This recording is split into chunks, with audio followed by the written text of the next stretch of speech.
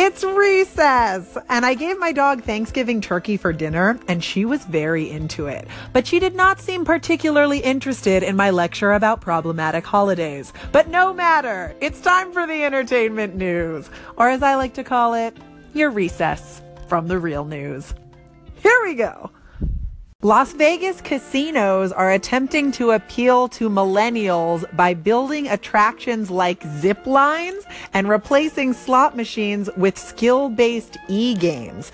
Millennials, also known as people under 35, are an important consumer demographic, but are not as interested in gambling as previous generations. Probably because we already gambled and lost on a game called college. Hashtag student loans, hashtag snake eyes, hashtag dealer has blackjack. Time magazine denies that they called Donald Trump to ask him to grace us all by serving as their person of the year.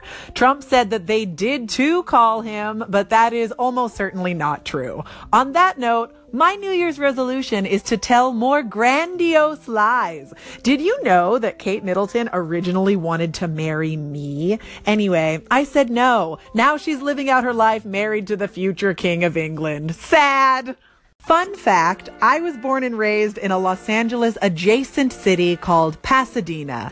And Pasadena is good at two things: repressing our feelings like it's 1959 and the Rose Parade. And this year the Rose Parade got extra cool because Will Ferrell and Molly Shannon will be covering the parade in character as local TV hosts Cord Hosenbeck and Trish Cadigan, live for Amazon Prime Video. So to summarize, Will Ferrell, Molly Shannon, and a satirical takedown of a waspy American tradition. All my Christmas wishes have come true. Thank you, Satan.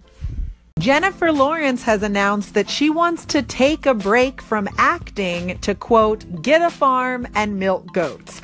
J-Law, girl, let me tell you something. Sometimes we think we need a break from our job, but really we've just been dating Darren Aronofsky for a year, while simultaneously starring in his rug burn of a movie about an older man who literally tears the life force out of a young Jennifer Lawrence. Not subtle, Darren, not subtle at all.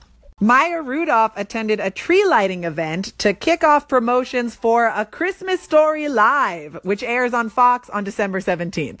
All my favorite SNL stars from the early aughts are suddenly in the news. Am I dreaming? Is this one of my happiness dreams? Is Michelle Obama the president and Lisa Turtle from Saved by the Bell the vice president? Don't even tell me. I can't risk waking up.